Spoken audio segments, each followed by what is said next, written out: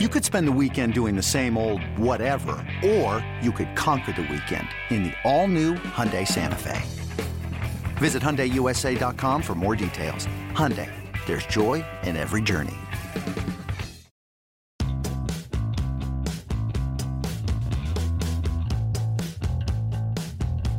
I'm Mark Feinstein, executive reporter for MLB.com. Welcome to the Executive Access Podcast. Scott Harris was named the 10th general manager in San Francisco Giants history last November, hoping to take his hometown team back to the top of the baseball mountain. Harris began his career in the commissioner's office before moving to Chicago in 2012 to become the Cubs' director of baseball operations. As part of Theo Epstein's front office, Harris was part of the team that ended the Cubs' 108-year championship drought, a night he and his colleagues will surely never forget. I had a chance to sit down with Harris at Scottsdale Stadium in Arizona before camps were closed due to the coronavirus pandemic. We discussed his rise through the baseball ranks, the challenges of working for a team while trying to finish a business degree, that feeling of waiting for Game 7, and much, much more. As we wait for baseball to return, I hope you enjoy this conversation with Giants general manager Scott Harris. Scott, you grew up in Redwood City, California, about 25 miles south of San Francisco. You've said you grew up in a split household in terms of baseball. What was your favorite team? That's a loaded question. My dad grew up a huge Cubs fan. He tried to sneak out to the bleachers of Wrigley Field whenever he could growing up outside of Chicago. My mom grew up in San Francisco.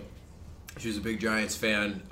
So it's funny. My brother, who's 2 years older than me, grew up a Giants fan, and then I was actually born on my dad's birthday, and he just sort of stole me and stole my allegiances and made sure that I was a Chicago sports fan. So I grew up a Cubs fan. My brother grew up a Giants fan, and my sister found a way to be diplomatic enough to both parents. But yeah, it made for some really interesting arguments when my brother and I were growing up about which team was better and who had a better offseason, and which team was on the cusp of winning a World Series, and it was usually the Giants, not the Cubs at that time. You were a soccer player and a lacrosse player growing up. What was your peak as a baseball player? My peak, I think I stopped playing in middle school. My carrying tool was speed. I was an undersized, fast kid, and so that skill set translates a little better to lacrosse and soccer. It is one of my bigger regrets that I stopped playing baseball so young, especially now that I'm devoting my life to it. You graduated from UCLA in 2009. I think both Cole and Bauer were pitching there at the time. Right. Degree in economics, studied abroad in London along the way. Was a career in baseball always the goal for you? No. I didn't think someone like me had access to this type of profession. I noticed that the model for a Major League GM was starting to change. When you see people like Theo Epstein carrying a World Series trophy, covered in champagne on TV, you start to ask questions.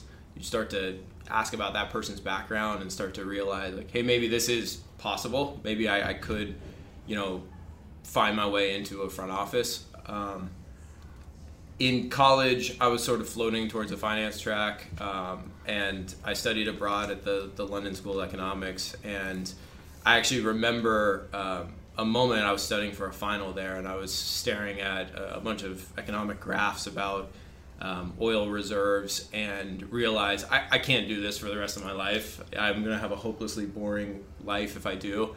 And I went to the Library of Computers and I wrote an email to my parents actually saying, I'm going to pursue a job in baseball until someone definitively slams the door shut and proves that I don't have access to this type of job.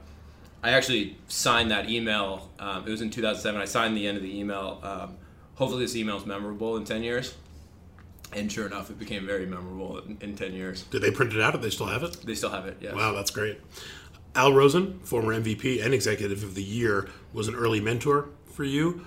How did that relationship come about? Yeah, Mr. Rosen was an irreplaceable figure in my life.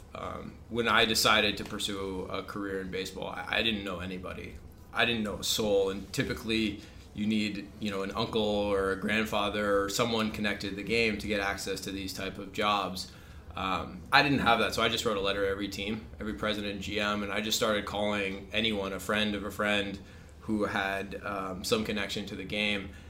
And fortunately, my grandmother actually ran into Al Rosen one day, and if you've ever met my grandmother, she's one of the most persistent women I've ever met in my life, and she demanded that Mr. Rosen have lunch with me one day. And so I drove out from college out to Palm Desert and had lunch with Mr. Rosen, and for whatever reason, he took a liking to me, and he became a mentor of mine, and he helped me get my foot in the door in the game, and he became, such a great source of advice and guidance, and someone I could really relate to as I was growing up in the game.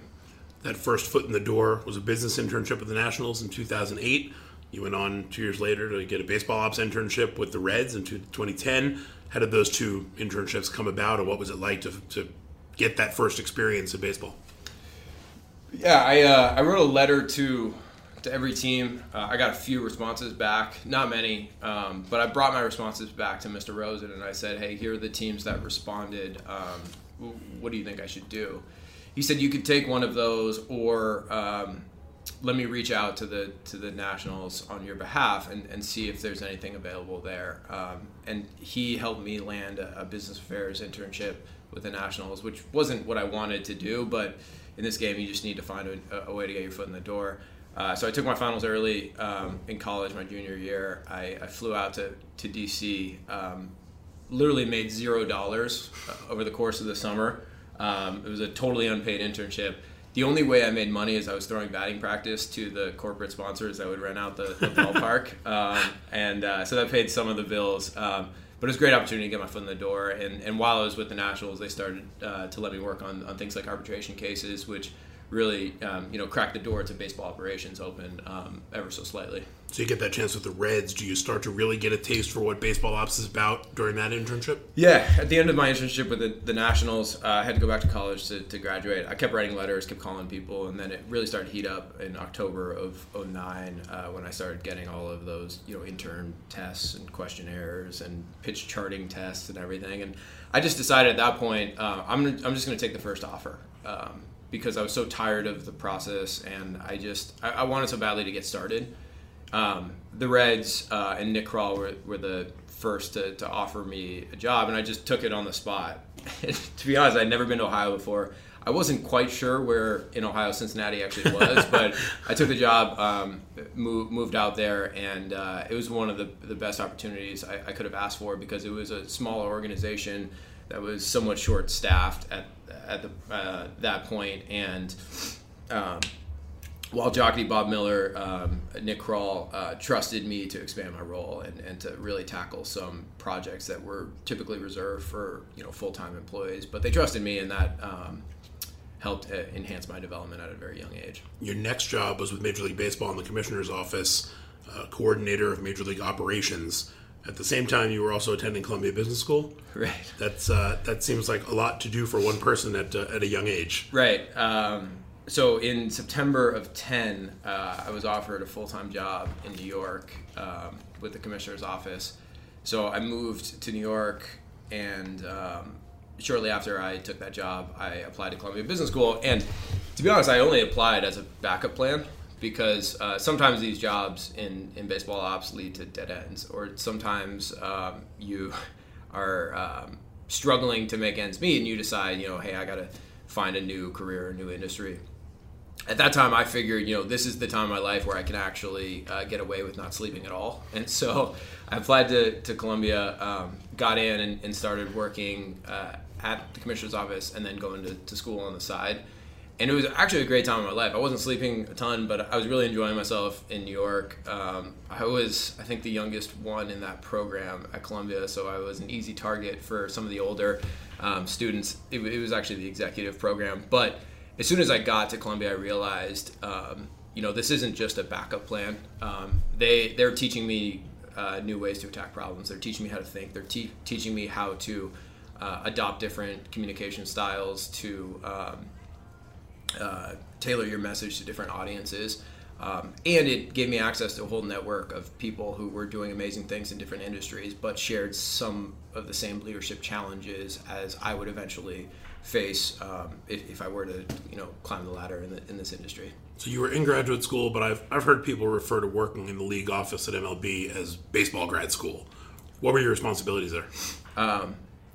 Yeah, my time in New York at the league office was extremely valuable because it is, I think, the only pocket in this game where you actually have access to all of the other teams. And at Major League Baseball, I was in contact with almost every team every week as they were working through rules issues or transactions or trades. And so I really got a firsthand account of, what each organization does well, what they struggle with, and it allowed me to compile a list of best practices that really help me develop into a much older executive than I actually was, than my birth certificate suggested, because I actually got access to a collection of experiences that I wouldn't have been able to outside of the league. But my core responsibilities were working with Jeff Pfeiffer on rules interpretations, on approving transactions and contracts, and viewing the game at the league level and trying to make sure that we are promoting competitive balance across the league, which is a great opportunity for me. The only challenge I will say is you sort of feel like Switzerland when you're at the league office. Right. You don't really have a team to pull for every night. You don't have a group of players to interact with and help shape their developments. And so it was a great experience to be there for 2 years, but I always knew I was going to get back to a team at some point. That was my next question, was you had gotten a taste of the club side with the Nationals and certainly with the Reds working with baseball ops. So as you're at MLB, there was never a thought of staying in Switzerland, so to speak. You always knew that you wanted to head back to the club side? I think so. I'm an extremely competitive person, and so that seems to be a trend among front office executives. Right. So I sort of needed to get back to a team and start competing for something. So you joined the Cubs as director of baseball operations after the 2012 season, working with Theo Epstein, Jed Hoyer. How did that come about? It came about a lot earlier than I expected. I was a year into business school at the time. I was 2 years into the job in New York. I expected to be there for several more years. However, as many executives, I'm sure, have told you in this game, sometimes opportunities come a lot earlier than you expect them to. I actually was in school and got a call from the Cubs shortly after Theo took over in Chicago, and they asked me to come interview for director of baseball ops. And it was actually the same week that Hurricane Sandy hit New York, so the airports were closed, but I took the first flight out once the airports opened and didn't really know what to expect. But as soon as you walked into the doors in Chicago, you started to realize this is a pretty compelling culture here. Every person I talked to, whether it was Theo, Jed, Jason, Randy, Shiraz, everyone there, they would always talk about what it's going to be like when we win the World Series. It wasn't if we win the World Series or, we hope to win the World Series. It was, this is what it's going to feel like when we win the World Series. And, as a 25-year-old kid, how could you not want to be a part of that? And so I'm so grateful that they gave me the opportunity. Your dad was probably pretty excited too. Yeah, actually, so I got the offer to go to Chicago, and I called my parents. I called my dad. He just said, yes, take the job, drop out of business school, take the job immediately. And then I called my mom, and she said, you can't take it now. I know it's a really exciting opportunity. You can't take it. You have to finish school. This will be there. It's like, Mom, this job is not going to be available later. So I promised her. You can't defer this job. Right. So I promised her I would finish business school in Chicago somehow if I took this job. And then I walked into the dean's office at Columbia Business School and dropped out. So you were 25 years old. You were once quoted saying of Theo and Jed, from day one, they've never seen age, they just saw ability. Do you think that's partially because both of them experienced such success at a young age? I mean, Theo was the GM of the Red Sox at 28. Yeah, they both Theo and Jed have a long history of empowering young executives, and I think that has rewarded them. Certainly in Boston for Theo and in Chicago, and then also for Jed in San Diego. And it's hard to express the appropriate level of gratitude to them for giving me this opportunity. But absolutely, I think their opinions on hiring processes are certainly shaped by the opportunities that they were given at young ages. Theo's cited repeatedly your incredible work ethic. Both of your parents are doctors. Did you learn that work ethic from them?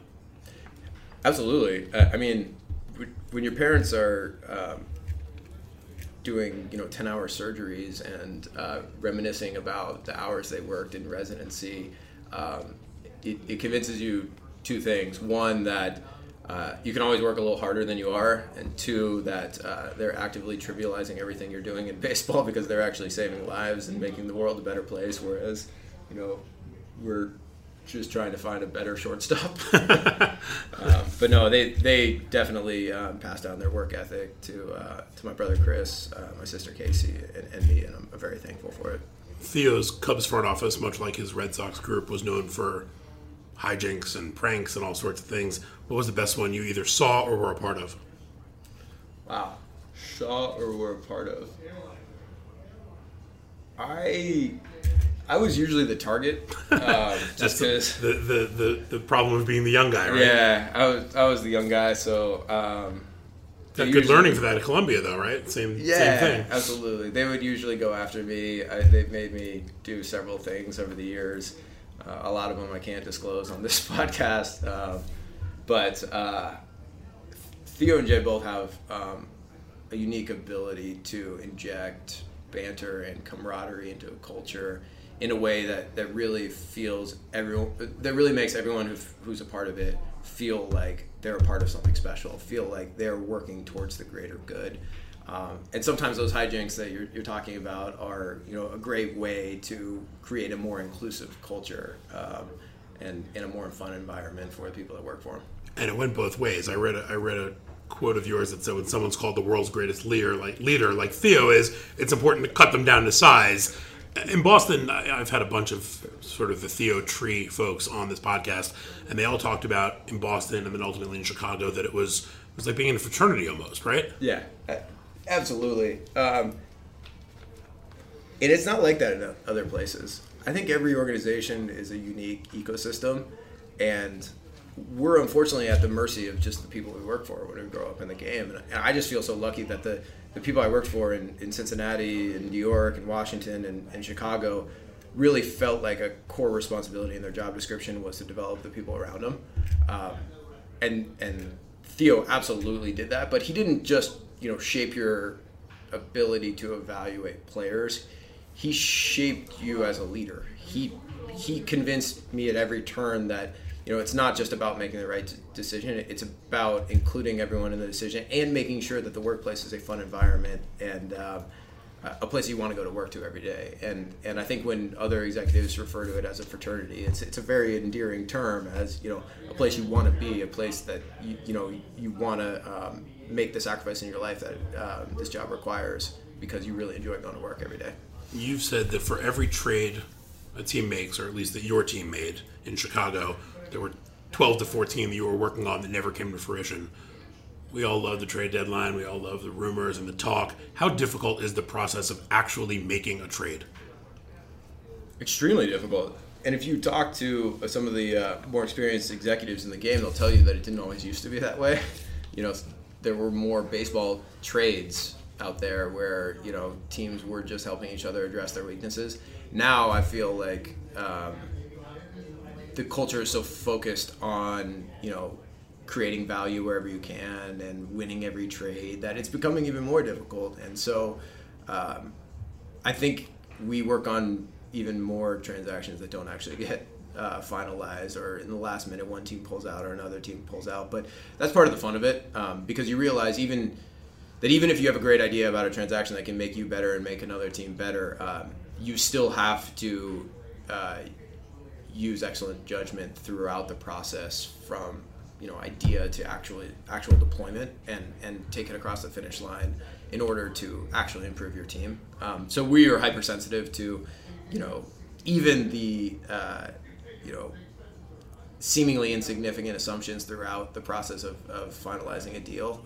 We've seen certainly in recent months that those are critically important, and we have to bring as much focus to the execution of the trade as we do to the idea creation process. Communication is more available now than it's ever been. Texts, emails, cell phones. Can you imagine what it was like to try to work out trades before any of those things existed? Actually, more than most. I used to ask Mr. Rosen, when he was the GM of the Giants, about some of his processes for executing a trade. the last conversation I ever had with Mr. Rosen before he passed away was about a recent trade that we pulled off with the Cubs. He asked me to walk through the timeline of the trade, and I remember I walked through it with him, and the detail he was most struck by was the fact that most of it got done via text message and email. He was incredulous that deals could actually happen through text message and email, because in his day it was always a face-to-face meeting. He always wanted to read your facial expressions. He wanted to read some of your body language or how you're answering questions to deduce what is actually happening in your organization and try to be able to exploit that. And he couldn't imagine not having those non-verbal cues to actually make a trade. And it just shows how different eras treated similar problems. I always laughed in the movie Moneyball when Brad Pitt as Billy Beane flew to Cleveland to go into the offices of the Indians, and Mark Shapiro's behind his desk. There's the whole baseball ops department sitting behind Billy. Right. You're watching that going, this never happened. I mean, you guys see each other face to face at the GM meetings. Yeah. Maybe at the winter meetings, although you're mostly holed up in your own team suite. So face to face is really almost a non-existent thing at this point in baseball. Yeah, I always look up executives in cities we travel to just to connect with them, because there are very few people that can relate to some of the day-to-day challenges you face in these jobs. So it's fun to catch up with other executives that you maybe have worked with in the past or have gotten to know over the course of the past few years. But other than that, other than the GM meetings, occasional road trips, and the winter meetings, we don't really see each other face-to-face all that much. You were promoted to assistant GM in January of 2018. What did that mean to you? It meant a lot. I don't think I put much stock in the title. For me, it was never about titles. It was just about carving out a meaningful role for myself and knowing at the end of the day that I had an influential voice in an organization. So I think the title was representative of that. But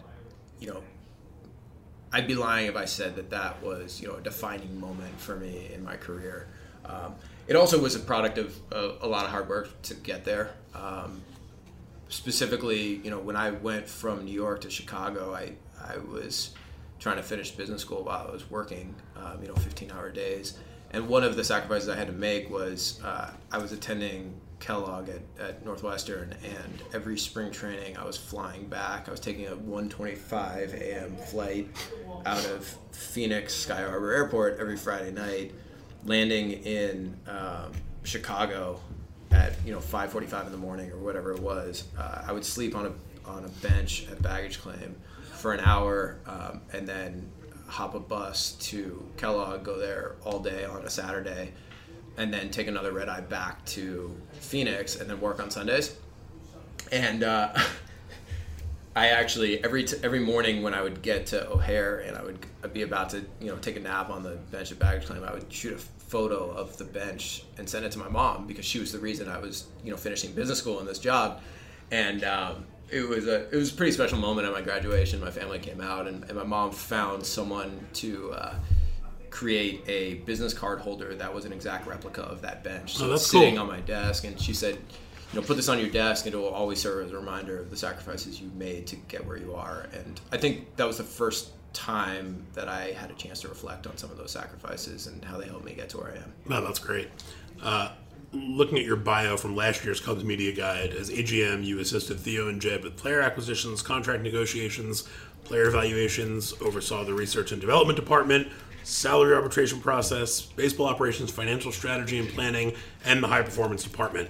It's a lot of different areas. Scouting report time. Which area do you find or feel is your biggest strength? It's a good question. I haven't really thought about it that way, because Theo and Jed just intentionally create a flat structure. They value 5 opinions over 4, 6 over 5, 7 over 6. And so they wanted you to work on everything when you were there. And that really helped me, develop my team building philosophies and shape my opinion of players. I think I've tried to at least improve my ability to process information from a variety of sources objectively and weigh them appropriately when you're evaluating players. I think that our jobs have grown dramatically over the last 5 years, and they're much more complex than they used to be. So I try not to be an expert in any specific area because I think thinking of yourself as an expert in one area, say scouting or analytics or makeup or you name it, leads to bias, and it leads to inaccurate weighing of information. So I'm hypersensitive to that. I try to make sure that I am viewing all information that is provided to me on a player in the proper context and weighing them appropriately. Even the best players in the game always feel there's some area of their game they can improve upon. What area of your game would you like to improve upon? All areas of my game. One experience I had in Chicago that really helped shape my evaluative processes was traveling with the team. If anyone is given the opportunity to travel with a Major League team, I would strongly encourage that you take it. Seeing Major League players in their most bulletproof states is very valuable, but also seeing them in their most vulnerable states is very valuable. It helps you become a better evaluator. It helps you become a better teammate. It helps you become a better leader.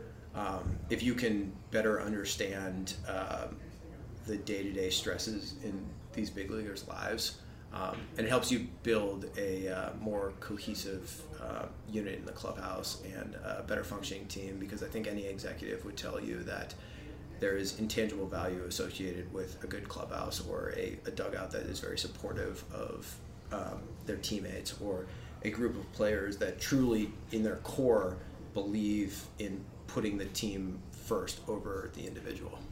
You talked about the confidence that Theo and Jed showed when you first got hired, that when we win the World Series. You guys went from 89 losses in 2014 to 97 in 2015. 97 wins. 97 wins, sorry. Thank you, good catch. What was it like seeing all the hard work actually pay off on the field?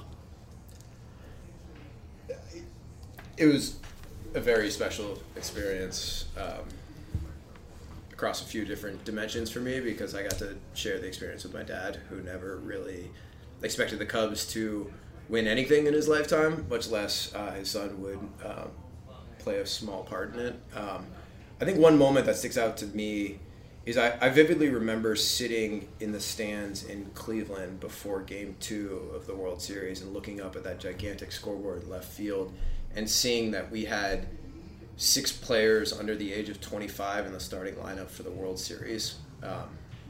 That's pretty special, and it's representative of all the hard work that everyone put in Chicago, all the scouts, all the minor league coaches, all the analysts. And for so long, we were so focused on building a young core, building a young dynamic core of position players that could one day carry us to the next level. And that's the moment that really stuck out for me, beyond obviously the parade and the ring and all that stuff. That was really special. That run in October was pretty memorable. All came down to one game, Game 7. What were your emotions like during that night? Well, I was a basket case. I remember I went to lunch the day of Game 7 with Jared Porter, who's now with the Diamondbacks, and we were sitting across from each other at lunch and not really talking. Neither of us had an appetite. I sort of felt like I was going to puke because, sometimes in this game I think executives overestimate their ability to affect team performance in season. But you do have tools to affect team performance, between making trades and sending players out and calling up different players in the minor leagues. But when you're in the World Series, you truly have no instruments to affect the performance on the field at all anymore. It's a superstition at that point, yeah, right? You're basically sitting on your hands and hoping the team's good enough. And, through all the twists and turns of Game 7, I was a basket case. But when we finally won, when Reyes finally caught the final out, it was a very memorable scene in the clubhouse. I think the first guy I hugged was Jed, and it was just this huge bear hug, and it just was a huge sense of accomplishment. I will say, though, that the moments we're most proud of in Chicago transcend that championship. I think we're very proud of the culture that Theo and Jed created out there, and we're proud of how we cobbled together a young core of position players, but how those players really took charge of their own developments, and those players are the ones that really went out and took that World Series in 2016. And it was fun to think back about every moment when you were sitting in a room somewhere and the decision was made to draft Kyle Schwarber or draft Chris Bryant or trade for Jake Arrieta. It was a huge sense of accomplishment in that clubhouse after the game. What was it like for you to give your dad that ring? So I guess it was July of 2017. My dad and I have the same birthday, so I flew out to San Francisco during the All-Star break, and I took my dad out to dinner for our birthday, and I had wrapped the box that the ring comes in, and I gave it to him at dinner, and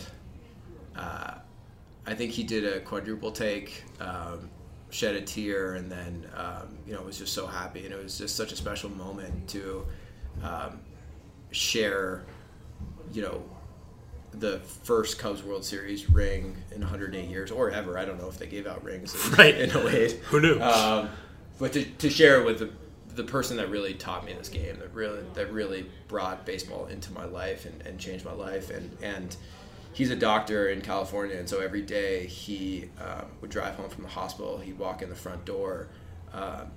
He'd sit down on the couch. He'd turn on the Cubs game, and he'd put on his Cubs World Series ring with Harris on the side of it. And he would start texting me because he swore when the ring was on that we would score more runs. Unfortunately, it's awkward now because now I'm with the Giants and he still does that. So in the spring training game, he was texting me about whatever was happening in the Cubs game, and I didn't really have the heart to tell him that I'm focused on other things right now. You're like, can you ask Mom to text me about the Giants now instead?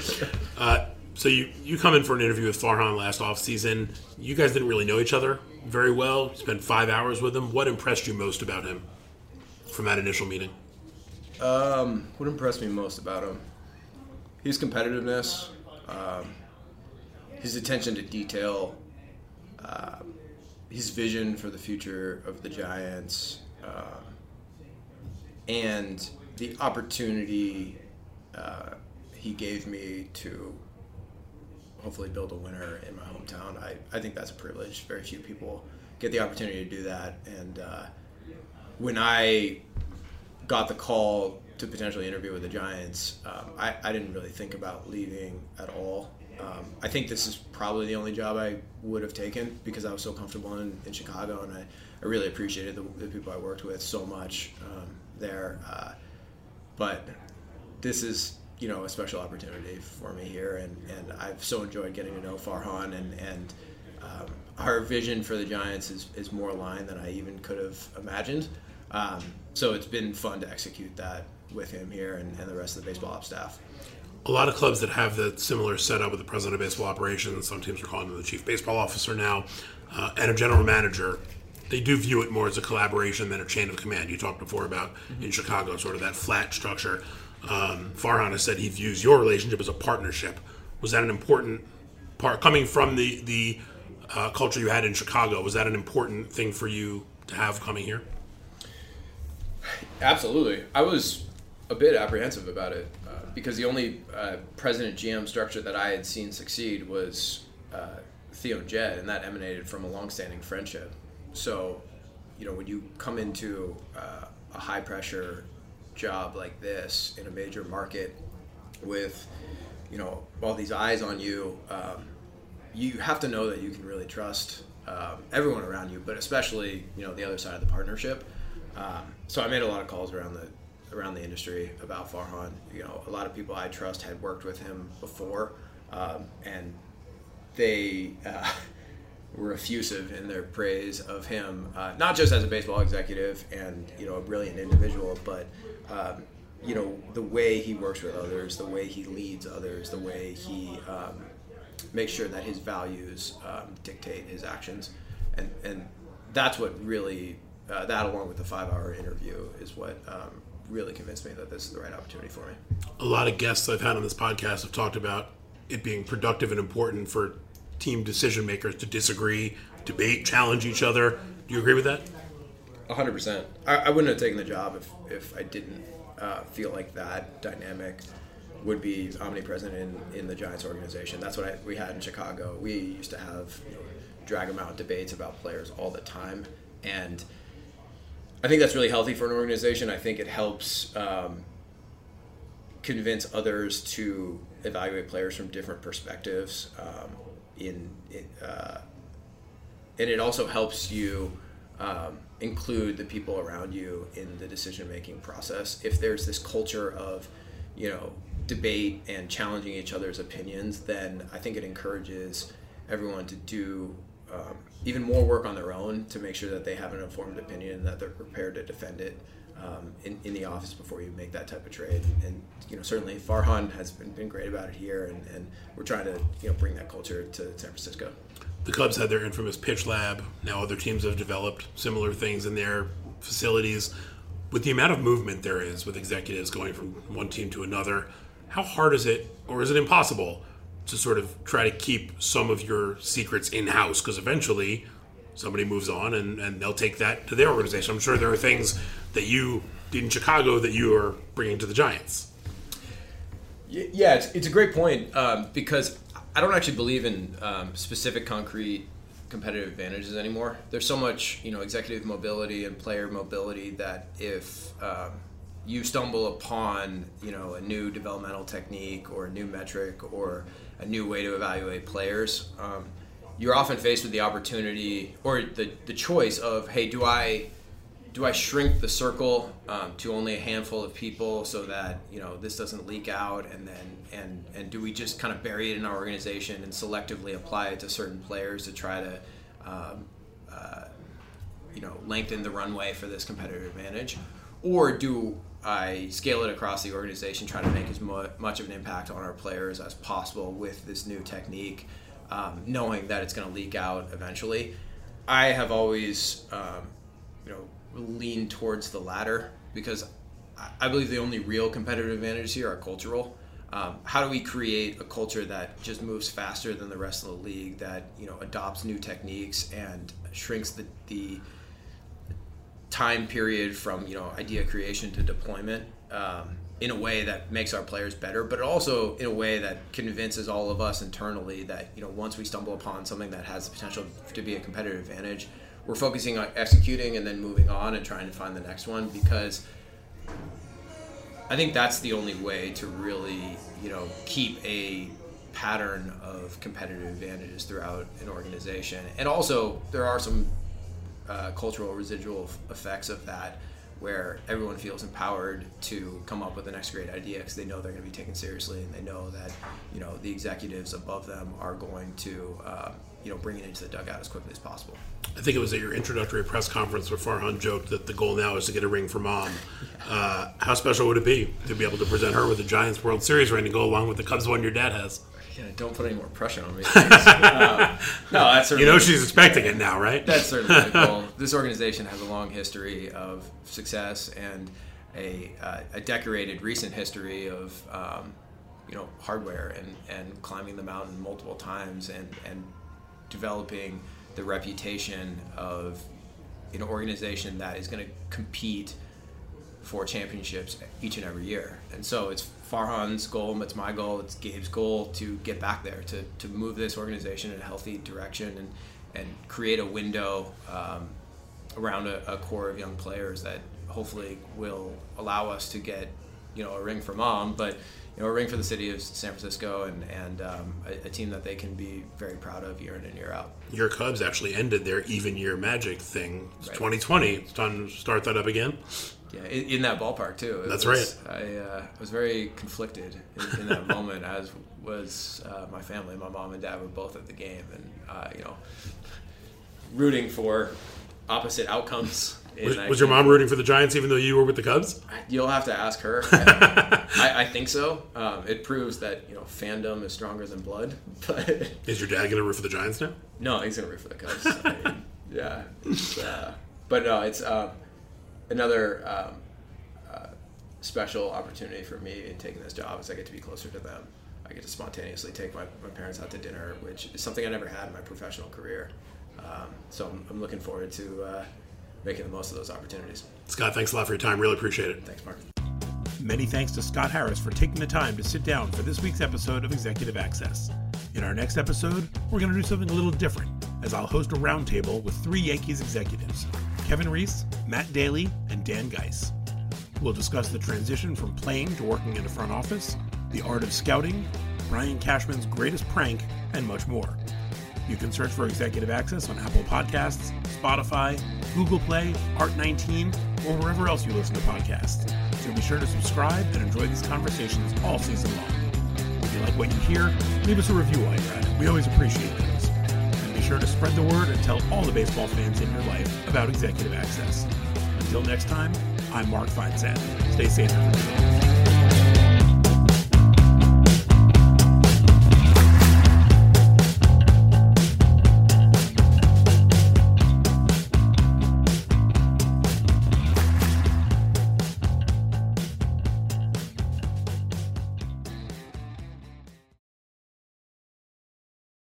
It's blazing hot outside. You get in your car to turn on the AC to get cold air pumping, but it blows hot air out. This issue is commonly caused by low refrigerant due to leaks in the AC system. You want an easy, all-in-one solution that will restore the cold air in no time. AC Pro Recharge Kits make restoring cold air easy for even those with zero DIY experience in less than 10 minutes. Save time and money versus going to a shop by picking up an AC Pro Recharge Kit today. Be a pro with AC Pro.